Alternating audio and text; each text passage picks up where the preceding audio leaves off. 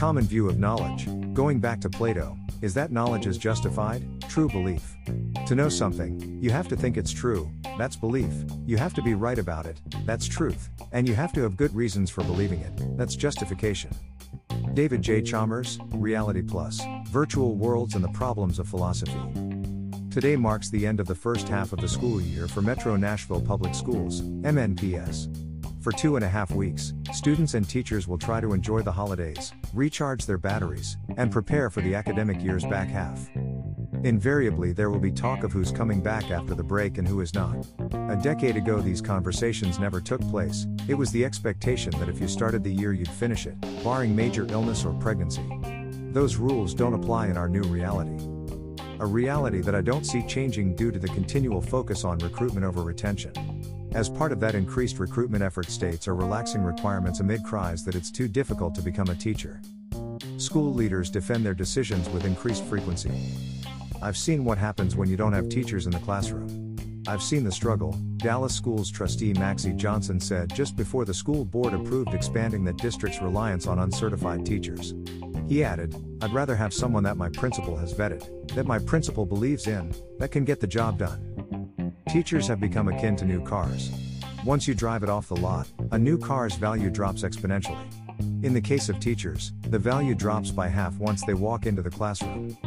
It's been long debated whether teaching is a calling or just a job. The just a job argument seems to be winning, and when you don't have a deeper connection to a profession, there is little inclination to stick around when things get difficult. And trust me, they get difficult. On top of serving children, feeding the ambitions of career bureaucrats is a full-time job.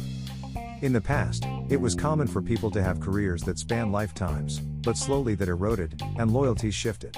With the shift in loyalty came a greater willingness to leave a position at whim. Teaching is just the latest profession to be hit by the shift. For teachers, the shift comes with an increase in expectations. The public may not trust teachers to teach their children, but they recognize them as adequate babysitters, emotional support givers, counselors, disciplinarians, and executors of assorted other responsibilities that have been heaved onto their shoulders in recent years. Teaching isn't the only occupation suffering from a spiritual crisis. As we continue to fuel the narrative that public service jobs are the realm of the naive and or foolish, it becomes harder to fill positions for nurses, police, clergy, and first responders. Someday there will be a reckoning and it won't be pretty. These individuals serve an essential role in society, and their contributions are overlooked at our own peril. Ramifications are already apparent. With increasing frequency, educators, of all ranks, are leaving midstream. A mid-year departure robs kids of continuity and stability. Two elements that are often lacking in children's lives. Teaching, like most professions, is contingent on relationships. It is hard to form authentic relationships under the threat of one party potentially prematurely departing. Just this week, MNPS announced 2 principal changes.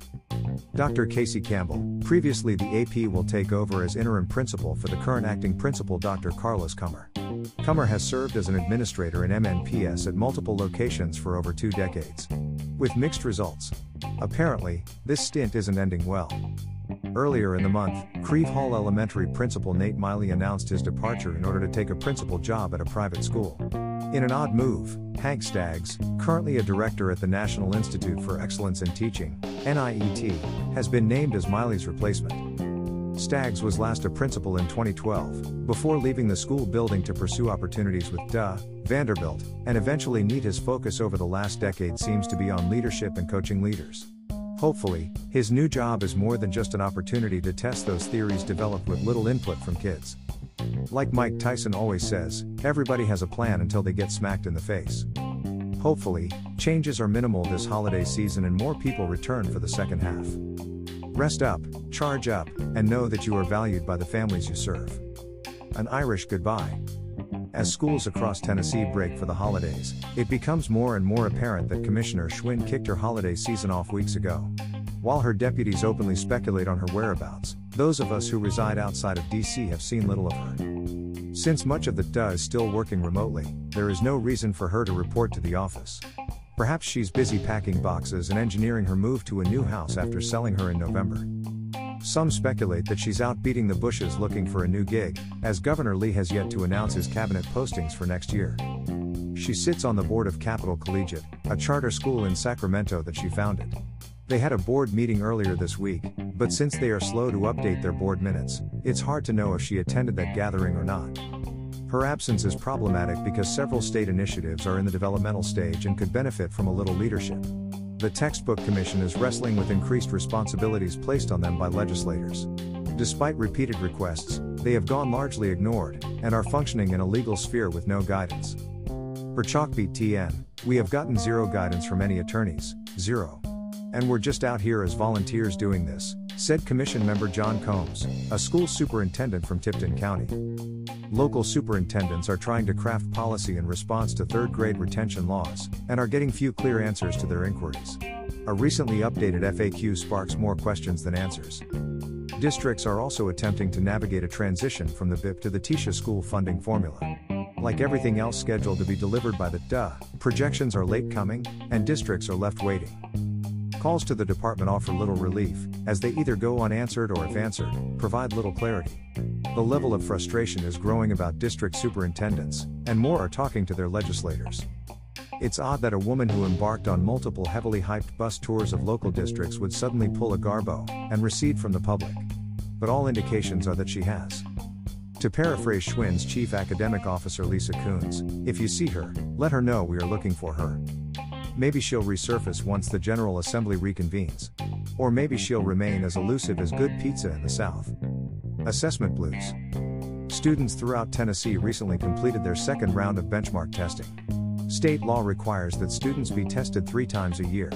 While the data produced is helpful, parents need to be wary of the results. In many cases, due to increased offerings by the state, districts are employing a new assessment suite. What this means is that the benchmarks don't have benchmarks. In the case of MNPS, which this year switched from MAP to FastBridge, it means that there is no longer comparison data available. With MAP, there were 5 years of collected data available, which provided a more reliable means to track trends. Despite efforts to portray the two measures as interchangeable, or even aligned, they are not. FastBridge has only been administered twice. Expectations, based on research, would be that students do better on the second administration due to increased familiarity. This means that looking at results and discerning actual growth, in addition, separating causation and correlation, is speculative at best. Benchmarking testing is useful for guiding instruction, but we should be cautious in assigning them too much weight. Unfortunately, MNPS seems determined to use benchmarks in a manner they were not designed to be used. That includes using them to determine eligibility for students applying to academic magnets. Upon inquiry for clarification, one administrator wrote me the following in response: benchmark testing is not the only factor, but they will look at the data points for growth. If they are growing and meeting expectations, they should be in contention. What? Why is growth a consideration for eligibility in an academic magnet? Forget that it is more difficult for higher achieving kids to show growth. You can either do the increased level of work or you cannot, and growth shouldn't be a factor. While we are on the subject of academic magnets, let me interject. Looking at requirements to be eligible for the lottery for Hume Fogg, a long-standing MNPS magnet that has consistently produced high student outcomes, I found this: 80 GPA or higher, quarter 3, quarter 4, and quarter 1, that is lower than this year's requirement of an 85 GPA or higher, Q3, Q4, and Q1. I'm a believer in a school that collectively serves those who are considered academically high achieving. Their needs are different than the average student, and by centrally locating them you can focus resources on their needs. I'd argue that each school in the district only has a handful of students that fall into this category. However, if you lower the bar to 80, then I am sure every school has a substantial number. But let's not think that the needs of the students scoring low 80s are identical to those scoring in the mid-90s. Meeting the qualifications only gets you into the pool. Admission is based on a lottery and therefore random. Hypothetically, you could end up with more kids that fall into the 80s range than those who score much higher. This would serve to alter programming, potentially leaving true high achievers in the same predicament they'd be in at their zone school. Do district administrators really believe that parents won't recognize the conundrum and explore other options? It would seem that this policy works against the interests of MNPS. Maybe, unless you take into account that high achievers will never show the growth rate of lower achieving kids. Seeing as the Tennessee accountability model favor growth over achievement, it's unlikely that those high achievers will ultimately benefit the district. So if they explore other options, that might not be a bad thing, and if they go back to their zone schools, they may pull up the achievement scores. Remember, none of this is about kids and almost always about ambitious adults. MNPS parents have yet to see results from the first administration of benchmark testing, and there has been little education or explanation provided in interpreting results should they be released. I am sure that in the coming weeks we'll see a press release touting how well MNPS kids are growing, based on benchmark results. Likely that means more dancing by the school board. Nobody dances around the issues like the MNPS school board. Greater than the challenges on. Bring it Metro Council, at Metro schools and school boards. Bringing a little happiness to end the year. Hashtag Cuff It Challenge, hashtag Happy Holidays, hashtag Note Paying Attention, hashtag Offbeat, hashtag I Have Rhythm, hashtag Ipromise, smiley face, pic.twitter.com/uipo3p2qk. Greater than Dr. Berthina Naba MC Kinney, at Berthina4edu, December 14, 2022. Quick hits. The TDA has quietly released ACT district and school results for the graduating class of 2022. Results for states were released back in October. The takeaway locally is that scores are flat and are lower than in previous years. Maybe that's why they waited till the holiday season to release them. Professional Educators of Tennessee's Executive Director J.C. Bowman has some thoughts as legislators prepare to head back to session after the first of the year. In an editorial printed in the Murfreesboro Borough Voice, he writes, "Educators have constantly battled against the false premises that our public schools are failing, that educators are the problem, and that outsiders, usually non-educators, should take control of running our schools. Too many policymakers, including state leaders, have simply bought into the jargon fostered by disruptive education that pushes that agenda." The 113th Tennessee General Assembly has work to do this legislative session. That they do. Over at the Nashville scene, Kelsey Baylor continues to watch MNPS board activity so you don't have to. This week she reports on Board Chairman Rachel Elrod's intention to adhere closer to existing board policy limiting public participation to only items on the agenda. "My goal, of course, is not to limit people talking to us about any of the concerns that they have," said Elrod. "I take the role of us making sure that we are streamlining all of our practices, and making sure that we're as efficient as possible, really quite seriously. Since nothing of substance ever makes it to the agenda, unless the public feels like talking about charter schools or subcontractor contracts, they might consider just emailing their concerns. Or, for all the good it will do, just going into the backyard and screaming it into the wind. Here's a little Christmas cheer for you. Thanks to Coach, Priority School principals got a chance to shop for some luxury goods, presumably in appreciation for their efforts. No word on what principals who worked their asses off to keep their schools off the priority list received. Riddle me this, is it ever appropriate to reward expensive luxury items to employees of a district that serves as many impoverished children as MNPS? I'll leave that one up to you, but clearly, the message wasn't received well by everyone.